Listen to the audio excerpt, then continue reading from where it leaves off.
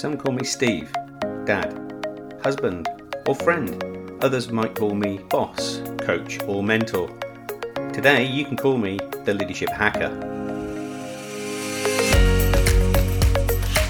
Thanks for listening in. I really appreciate it. My job as the Leadership Hacker is to hack into the minds, experiences, habits, and learning of great leaders, C-suite executives, authors, and development experts so that I can assist you developing your understanding and awareness of leadership.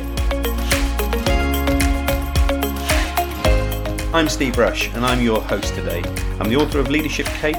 I'm a transformation consultant and leadership coach, and can't wait to start sharing all things leadership with you. Colin Hunter is a special guest on today's show. He's an author of Be More Wrong, a mentor, entrepreneur and coach. He's also the CEO of Potential Squared. But before we get a chance to speak with Colin, it's a Leadership Hacker News.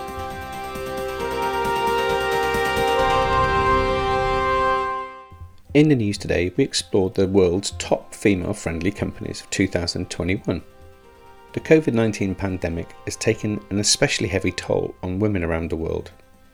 It's estimated more than 64 million women around the world lost their jobs, with at least 800 billion in earnings lost last year in US dollars alone. And as a result, the time it will take to close the global gender pay gap has increased from 99 years to 135 years, according to the World Economic Forum. And these issues are achingly familiar: inadequate childcare, managing work-home stress, lack of opportunities, and in many cases COVID merely amplified the burden to the point where many women just left their jobs. Forbes magazine recently teamed up with market research company Statista to help identify companies leading the way when it comes to try and support women inside and outside their workforces, with an inaugural ranking of the world's top female-friendly companies. So which company clinched the number one spot? Well, CEO Michelle Buck became the first woman to leave the chocolatier in its 127-year history. You got it? Hershey. Today, women make up 42% of the Pennsylvania-based business's board. By 2025, aims to increase the percentage of women working in its workforce to 50% and in its leadership population to 42%. That's up from currently 48 and 37% respectively. To reach its goals, Hershey launched a 5-year plan called Project Pathways, and it's to help its workplace and communities become more inclusive. And the project is run by a collaboration of human resources and the Women's Business Resource Group, and provides their teams with resources such as childcare, transportation, tutoring, and elder care resources. Another firm to meet the top 10 was Zoom, the video communications team. Chief People Officer Lynn Oldham said that the Silicon Valley tech company had redesigned its recruiting and hiring strategies, diversifying its pipelines, revising job descriptions so they feature inclusive language, and introduce uniformity across its interviewing process in an effort to reduce bias and increase the number of female hires. Zoom has also sought to support women through partnerships with charities such as If Chloe Can, a UK organisation that hosts workshops and connects teens with mentors to prepare them for the workforce. When amid stay-at-home orders were unable to continue with its usual in-person operations, Zoom stepped in, offering to facilitate their programming through its services free of charge. And there are many other organisations who are demonstrating great diversity, equity and inclusion principles when it comes to hiring female employees in their workforce. If you want to get a full list, go to Forbes and look for the world's top female-friendly companies. And Statista surveyed over 85,000 women in 40 countries to create this great report. That's been Leadership Hacker News. Please let us know what you'd like us to feature in the news on our Leadership Hacker podcast. Colin Hunter is a special guest on today's show. He's the author of Be More Wrong. He's a mentor, entrepreneur, coach, and the CEO of Potential Squared International. Colin, welcome to the show. Oh, Steve, it's a pleasure. Real pleasure. So how you been? Oh, yeah, we're good. Life is, and I hate to say this sometimes nowadays, but life is good. It's busy. Got a new startup business, which we're working on at the moment. And yeah, we've got a lot of things, but I'm struggling to deal with sometimes with this new hybrid world. I'm sure everybody out there is, but I'm starting to work with new norms. It's kind of ironic. We've tried to have lunch for 6 months, and we're like ships that pass in the night when it comes to London these days because we're in that hybrid world, right? And I'm sure it's nothing personal. It's nothing personal from my side, I'm sure it's Of not from course, your side. likewise. Yeah. So, Colin, for the listeners that haven't had the opportunity to meet with you, just give us a little bit about the backstory and how Potential Squared came about. Yeah, so if I go back, so I've been in leadership since 1996. But before that, if I go back, I was brought up in Newcastle, northeast of England. Father was a pediatric cardiologist, and there's a part of me that's telling you this because there's a story that I grew up with him being working on looking at ultrasound for babies' hearts, and was an amazing doctor, saved many people's lives. And I had a grandfather who was professor of theology. So my early part of my life was spent wondering how the hell do I actually compete and match up to my father and my grandfather. So I spent most of that time working, trying to be somebody I'm not. And then around about 30, 31, I had a moment, which I'm sure we'll talk about, which redefined my career. And since then, I've been working in the form of leadership consultant, working on leadership, looking at leaders and how they work. And more latterly, I've started to recraft my career in our business around creating playgrounds to disrupt the way people are led. I started to realize I wanted to have some fun, Steve. I wanted to play with our work. I started to want to experiment. And since 2007, I've set it out, whether it's about use of actors or VR, virtual reality. I've started to look at how we do immersive but real experiential workshops and training for leaders to shift the way and disrupt the way they think about leadership. And that is where I am now, and I'm still experimenting, still learning, but still suffering a bit from what I went through up to the age of 30 and how that's impacted my career. Yeah. Yeah. You comfortable? Let's go in there. Yeah, if we talk about that time, yeah. Because I think it's a really important lesson for many people listening to this story, because it really defined who you were at that time, but also how you end up where you are now. So tell us about what happened, that defining moment you called it. Yeah, so I spent my childhood exploring, experimenting, having loads of groups of friends, and I loved my life. I was out. I was, my mother and father used to say there was, many forms of communication, but one was go tell Colin, and he would go tell somebody else, and then I'd have conversations. I start up conversations. So I spent up to probably the age of 17, loving my friends, my life, and even despite school, enjoying the rest of what I was trying to do. But in the background, my father being what he was, and my grandfather being a professor of theology, and I was known as A.M. Hunter's grandson for most of my earlier part. He was an author and a writer in New Testament, and therefore I spent my life wondering what I would do to reach the levels that they'd got to. That happened at quite an early age for you as well, didn't it? That awareness of who you were and the indeed unconscious pressure that you felt from that happened at quite an early age, right? It did. I mean, if I go back to when I was 11, my grandfather sat me down and said, for those who know Robert Burns, the poet, he said, Tamashanta, I want you to be able to learn this and recite Tamashanta. And I want you to do this over Christmas, and I want you to learn. And so therefore I started to learn. I realized I couldn't learn it by rote. Secondly, I didn't know why I was doing it. And thirdly, there seemed to be some sort of test that I was going through. And I don't criticize my grandfather for it. He was an academic. He was looking for me to show that I could be logical, and that I could work in a principle in a way that could have constructed arguments in the right way. All I cared about was relationships and emotions. And I was in that space going, I was sat at his feet, and I looked up at him. I thought, wow, this man is great. But I in no way could live and breathe what he was doing. He was just brilliant at constructing an argument. And I felt out of my depth. So that was at the age of 11 and 12. And then my father was in that space, and he was working on ultrasound when the first, looking at how they diagnose in the baby's hearts. So I used to go in and see him in the hospitals, saving babies' lives, and the tiny, small babies, and how he had this care, but this ability to teach others. And I thought, I can't do this either. So therefore I thought, should I be a doctor?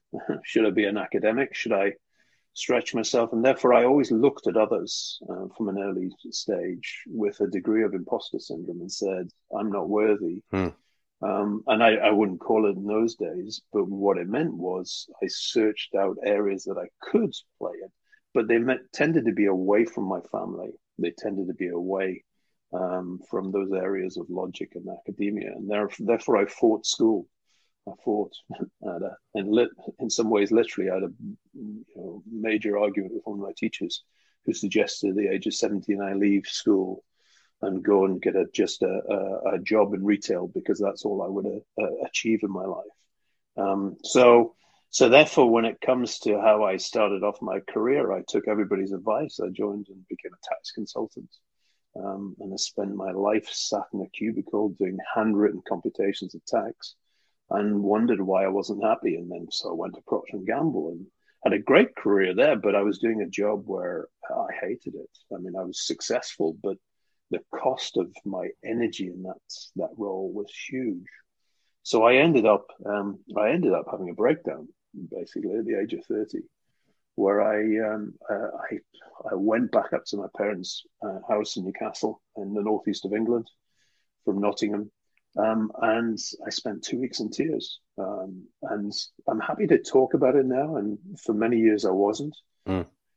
But it was this clash where I was walking in a house where my father only cried once that I can remember when our dog died, and therefore I walked into the house and I was crying. And it was almost like they knew how to deal with it, but they didn't know how to deal with it. So how were you received by them at that time? Because I suspect having that strong veneer of professional academia and success doesn't come with showing much vulnerability.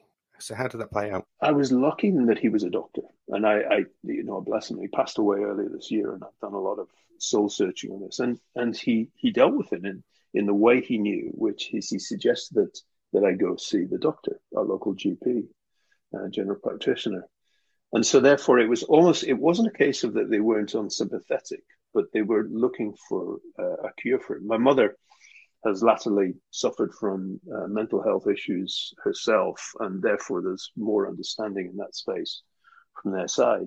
But I was lucky. They sent me to Gus De Silva, a GP, and he cancelled appointments ahead of me and after me. And he sat down and he did this brilliant thing, Steve. He told me the story of when he was in a car accident and how this car had flipped over. And he remembered in slow motion, the car sliding along on its roof.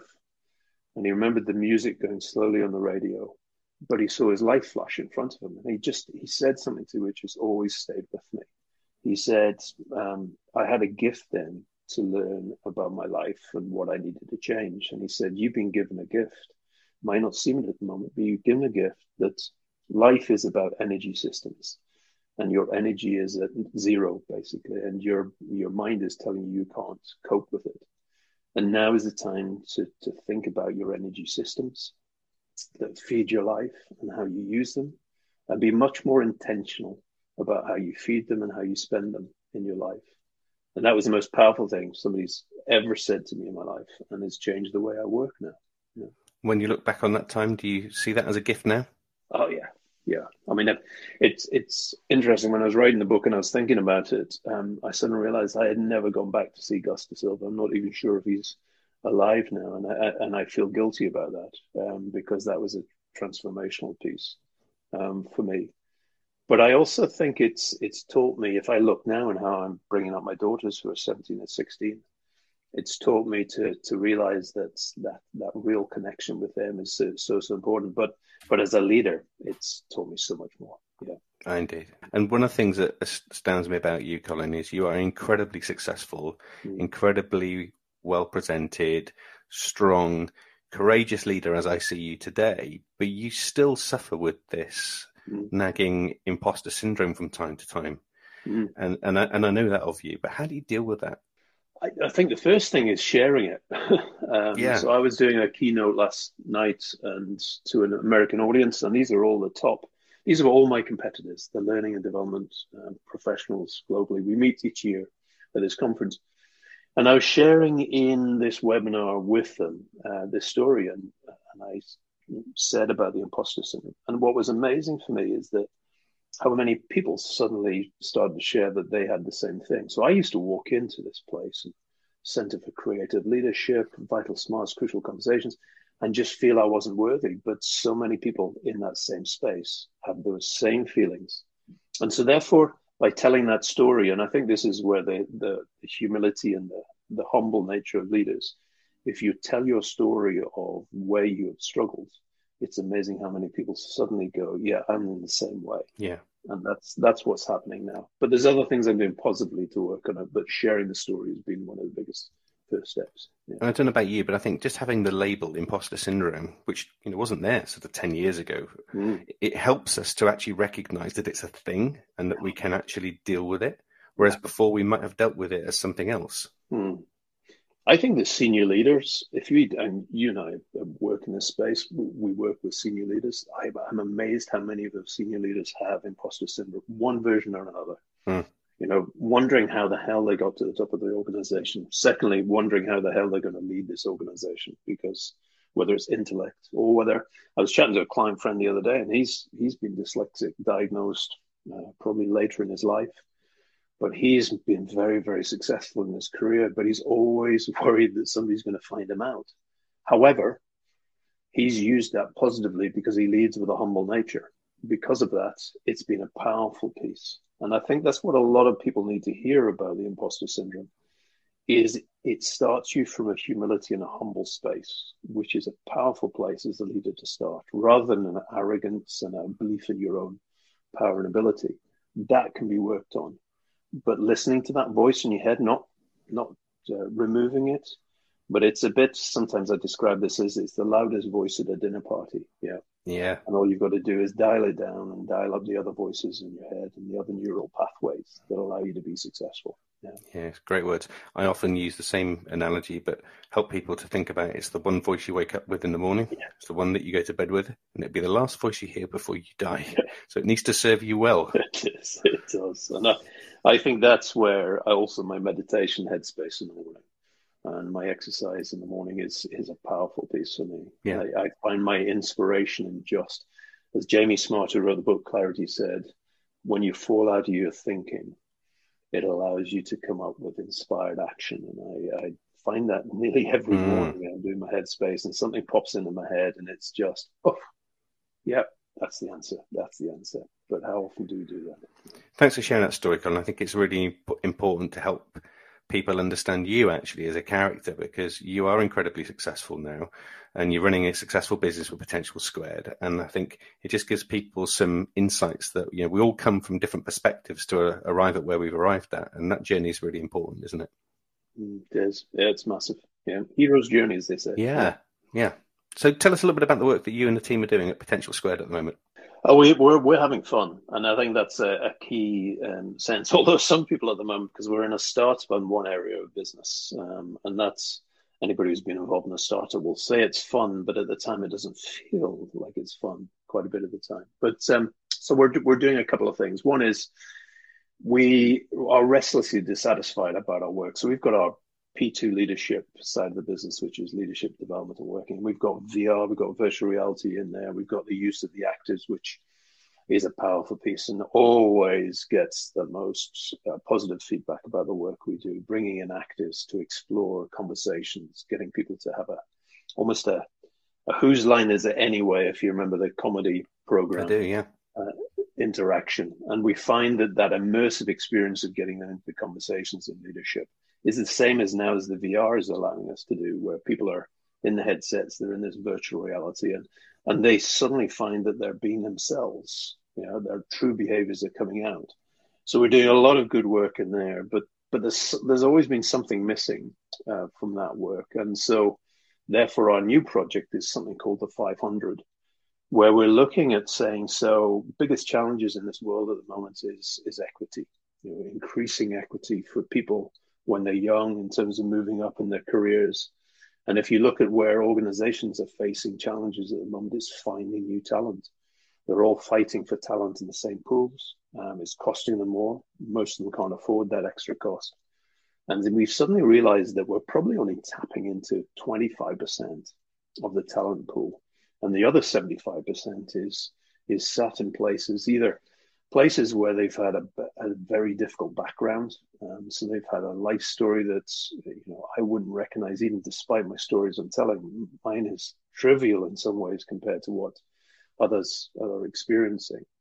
And therefore, they've got neurodiversity side to that, where they're challenged by that. So we're doing some work to say, so how do we train leaders and develop leaders to think with a wider view of life, to explore into different areas of the community, explore into different areas of society, and have a wider vision for that, which benefits a couple of things, Steve, which I'd never really thought about before. One is design thinking.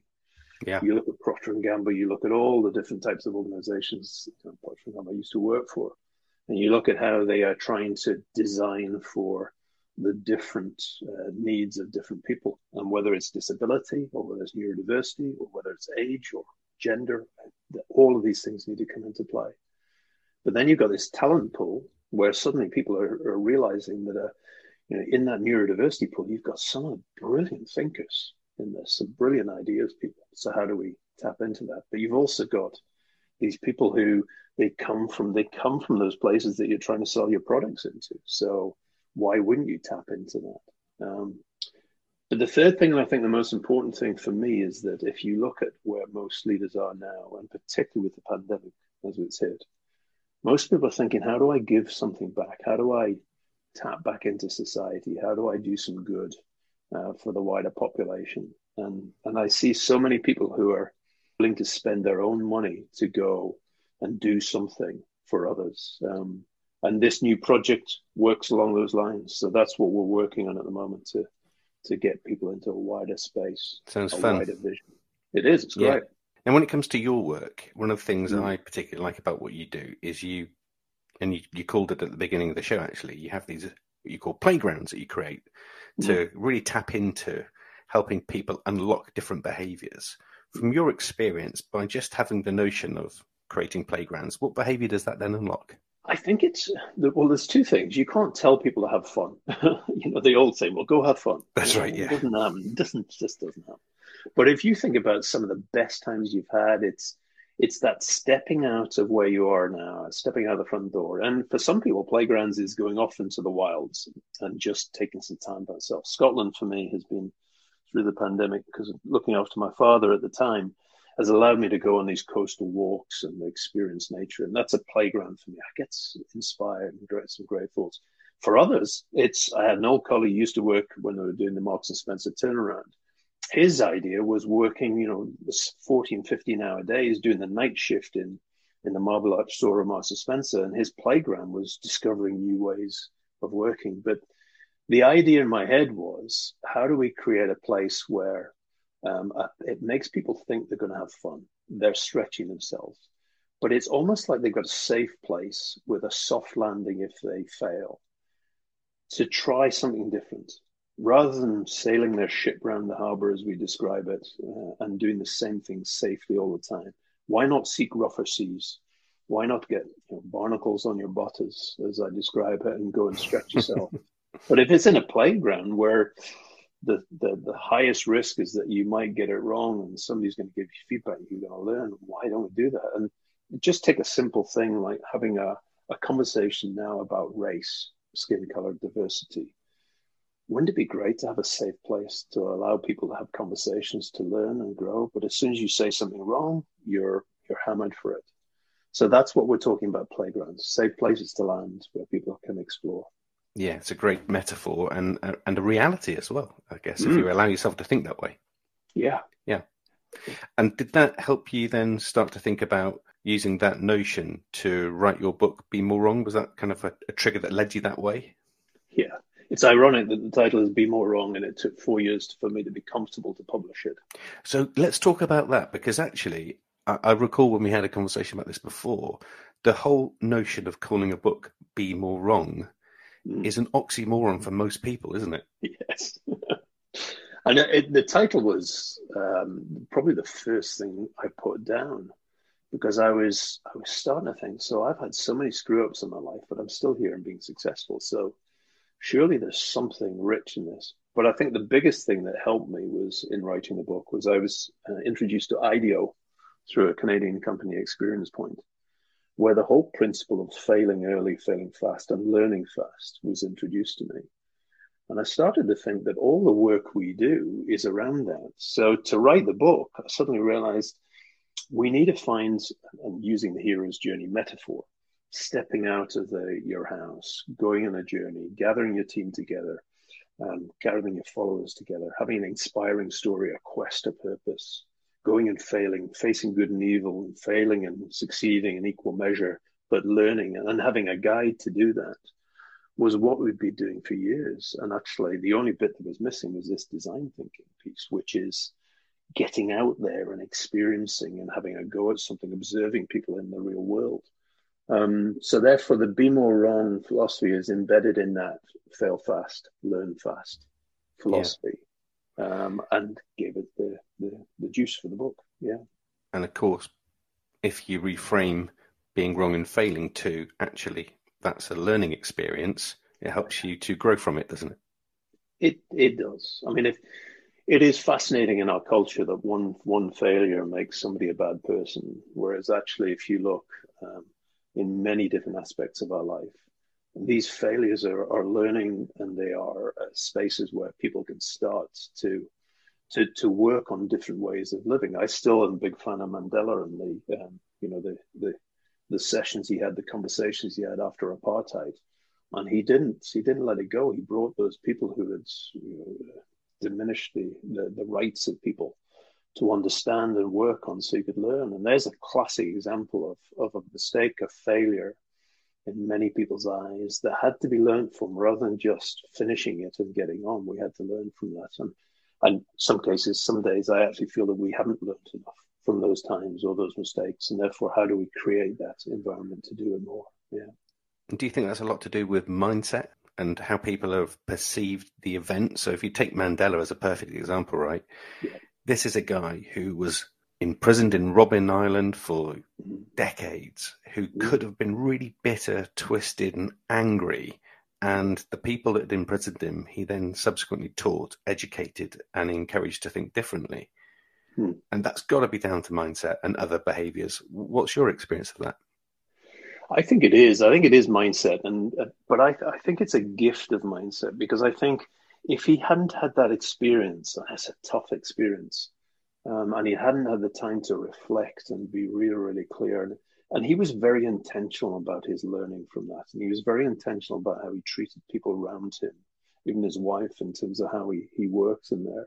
And I think there's leaders who, they almost celebrate failures in the workplace as learning pieces, as long as there's learning and there's movement forward. Yeah. It is a mindset. The one thing you said there specifically, Colin, I think, was also being intentional. Yes. Yeah. Yeah. I think purposeful practice is a classic piece. I'm not a sportsman, but I love my sport. And when you look at all the workers in here, there's having a purpose towards something, whether it's being a top tennis player or competing at a particular level. And then there's purposeful practice, intentional practice of small things that can be. So what we call practices. So how do I make a practice to become a habitual, that feeds a system that makes me successful? And Brailsford with the Sky Cycling now, Ineos did it. He did it with British Cycling. Now, there's critics always of these things, but if you look now in all sports, soccer, you look at American football, the small incremental gains that people are making, intentional failure towards something, stress testing, working is exactly what this is about. Yeah. Exactly right, yeah. And ironically, purpose is one of your three enablers of leadership. So you have purpose, identity, and presence. And I thought it'd be useful just to kick that about. Yeah, and again, it's funny when you put something out there, and Simon Sinek put his work on purpose out there, his TED Talk, which has been watched by many people, and I loved it. And then you look at other people like Tom Peters, who said, well, purpose, it's great to say you can just find it, but a lot of us don't find our purpose immediately. We stumble across it. But there is an intentionality about what motivates me. What is my passion? What do I want to do? And even when somebody says, well, my purpose is to be a good father or a good mother, there's that question afterwards, which what type of father or mother do you want to be? And so, for example, if I take the purpose and identity for me, my purpose is to create playgrounds to disrupt the way people are led. That's the mantra that I worked on to do that. But my identity I also have and I hold is a father of daughters. So my whole being and the identity of father of daughters is to start to think about how I disrupt the way that people lead and recruit and give opportunities so that women and my daughters have equal opportunities in the future. And therefore, my purpose and identity then every day when I'm looking at things, not only for gender, but for race and everything, I'm starting to say, so how do I get more equity in society from that? So that purpose and identity. Now, for most people, it's a tough one to establish your purpose. And that's why we do a lot of work on stories, getting people to tell their stories and working out their stories. Once you listen to your stories and you realize how you crafted your life, what you've hated and what you've loved, you normally can find an underlying purpose that you can work on. But it's an experiment. It might work, it might be rejected, and then you move on to the next one. So purpose and identity. And the identity piece, I love this, which is, do I cycle or am I a cyclist? That's the classic piece. And if I'm a cyclist, I suddenly take it professionally and I take it with great importance. So if I'm a father of daughters, I've suddenly put an identity I need to work at, I need to be proud of. So those are two elements we've got.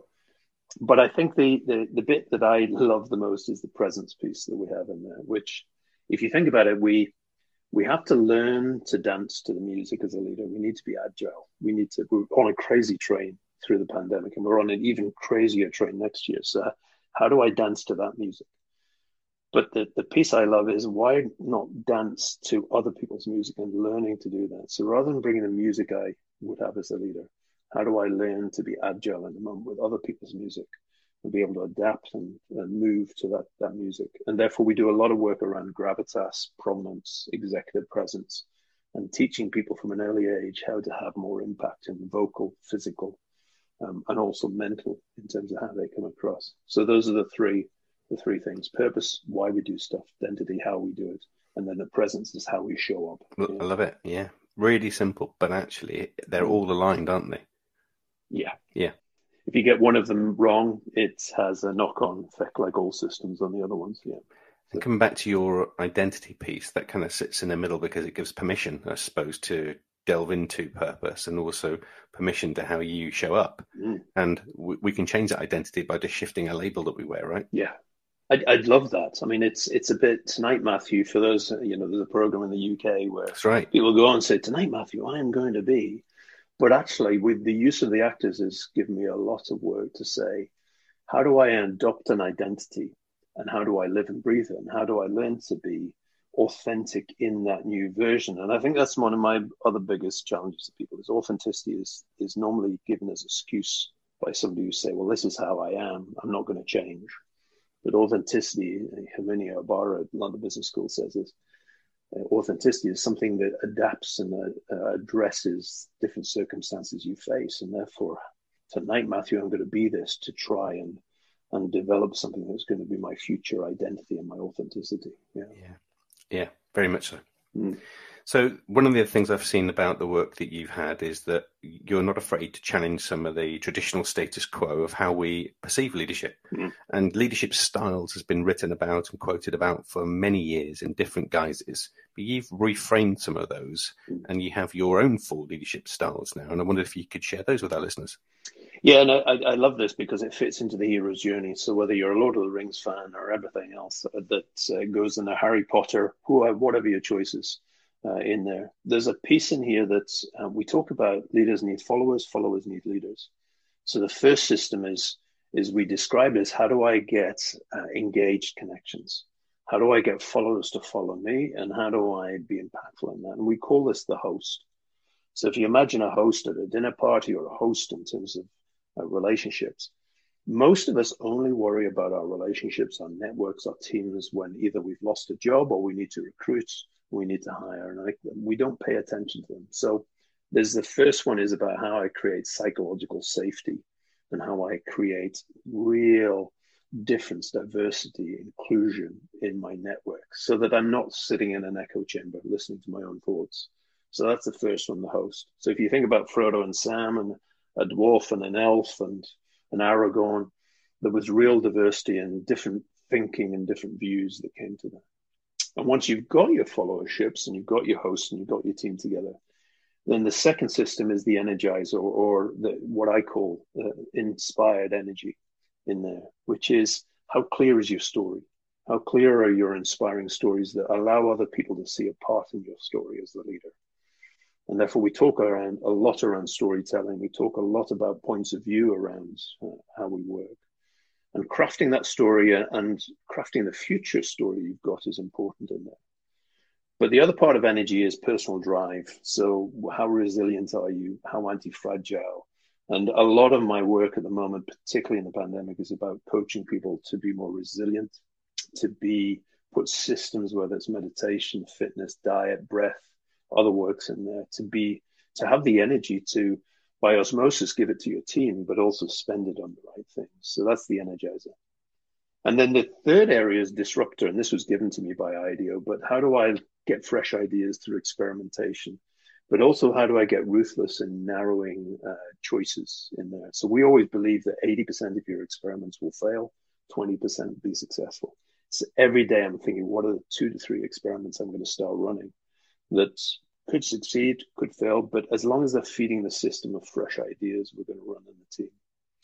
And then when you think about Gandalf, you think about Dumbledore, there's always a guide. So as a leader, how strong is your mentoring and coaching and growth of capability? So the final style we talk about is catalyst. So as a mentor, having points of view and almost lighting fires under backsides for people to get them in the right direction, giving them points of view and direction. And then the coaching, which is lighting fires in their bellies by coaching and spending time. So host, energizer, disruptor, and then the catalyst are the 4 styles that we use. Great. I love the descriptive nature of them as well, and brings it to life for folk listening to this, hopefully, too. It's good. I love it. Next part of our show, Colin, we get to turn our leadership focus and hack into your leadership mind, which has enormous experience, not only of leading the businesses you've led, but also having worked with some of the best leaders around the world. So first place I'd like us to go is to tap into your top 3 leadership hacks. So the first one is pay it forward. So I was given a gift by a gentleman called Mike Taylor, and this is about network. I've for the last probably 7, 8 years, I've practiced a principle and a hack for as a leader, which is I work my network, not wondering what I can get out of them, but by thinking about what are the 3 things I can do for people that I have connections with. So I very rarely say no to a connection, very rarely. And I go and I think, so I'm going to a great club that celebrates massive mistakes in life, and it's called the Cock Up Club in London. I've never been to it, but I was got an invite, and it's about leaders who go in and celebrate that. But I'm already going into that meeting by saying, so what are the 3 things that I can give to people I meet in there that night, rather than what are the 3 things that I take? So that's my first leadership hack. The second thing is a very simple one. I don't know if you've ever heard of Churchill's prayers, but during the war, Churchill did something very simple with all his leaders every day. He got them together for a very short space of time. We now call a pulse, a daily pulse. And in that daily pulse, we talk about, what did I do yesterday? What am I doing today? And what am I doing tomorrow? And we started to do that in our business. And it gives a really clear idea of firstly, what people are working on, what gaps we have.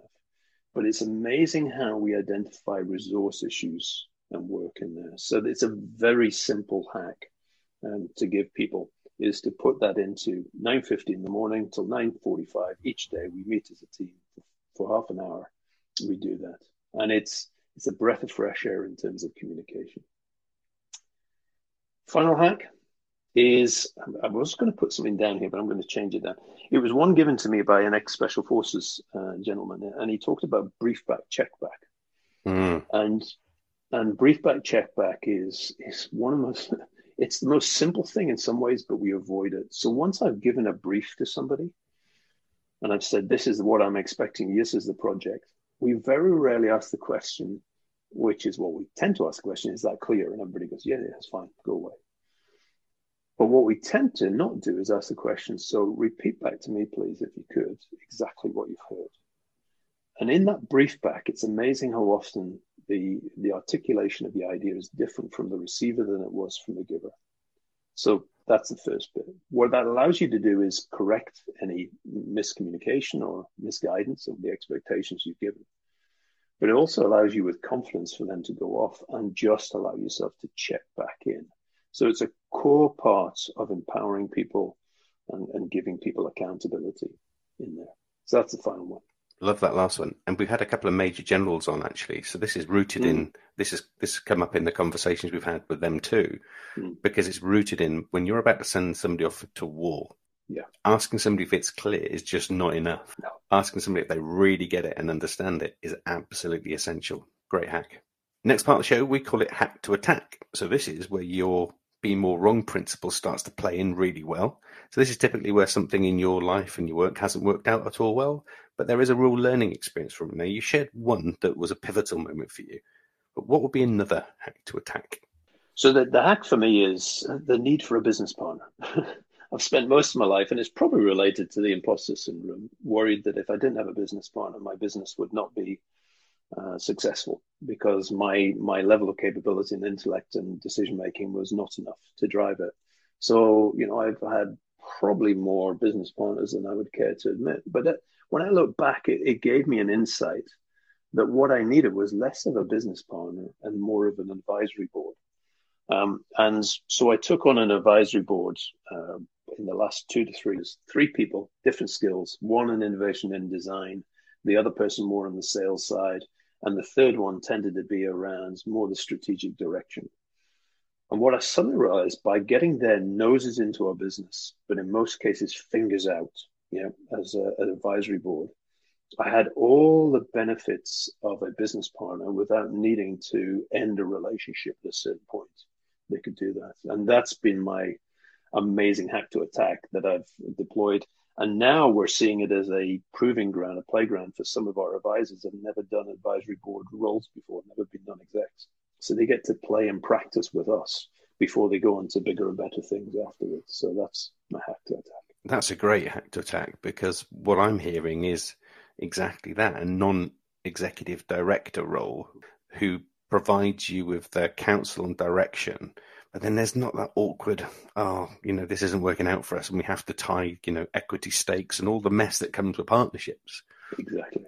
Yeah, great. We pay them. But, yeah, of course. Yeah. Yeah.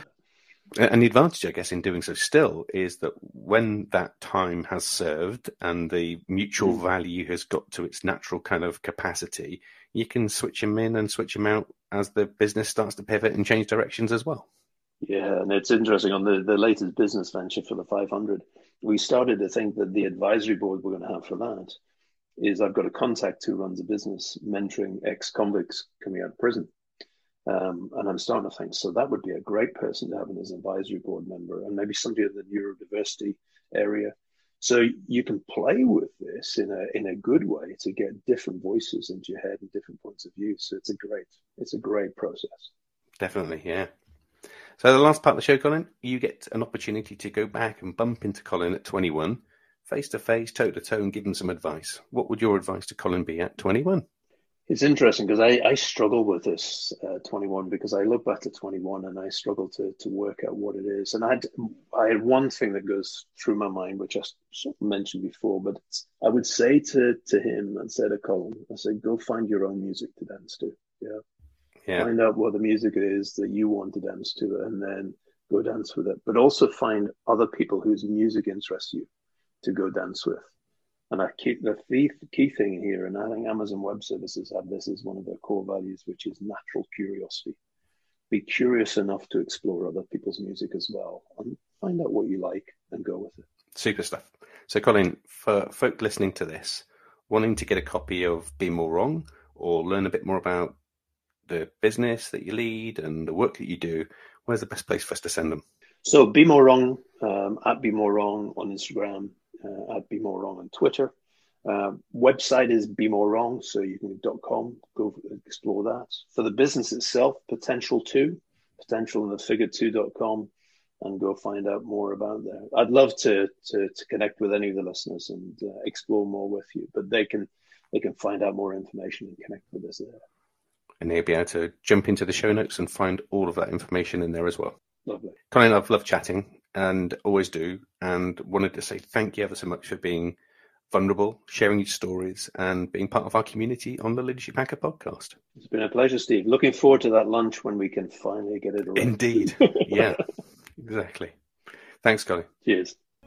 I genuinely want to say a heartfelt thanks for taking time out of your day to listen in too. We do this in the service of helping others and spreading the word of leadership. Without you listening in, there would be no show. So please subscribe now if you haven't done so already. Share this podcast with your communities and network and help us develop a community and a tribe of leadership hackers. And finally, if you'd like me to work with your senior team, your leadership community, keynote an event, or you would like to sponsor an episode, please connect with us via our social media.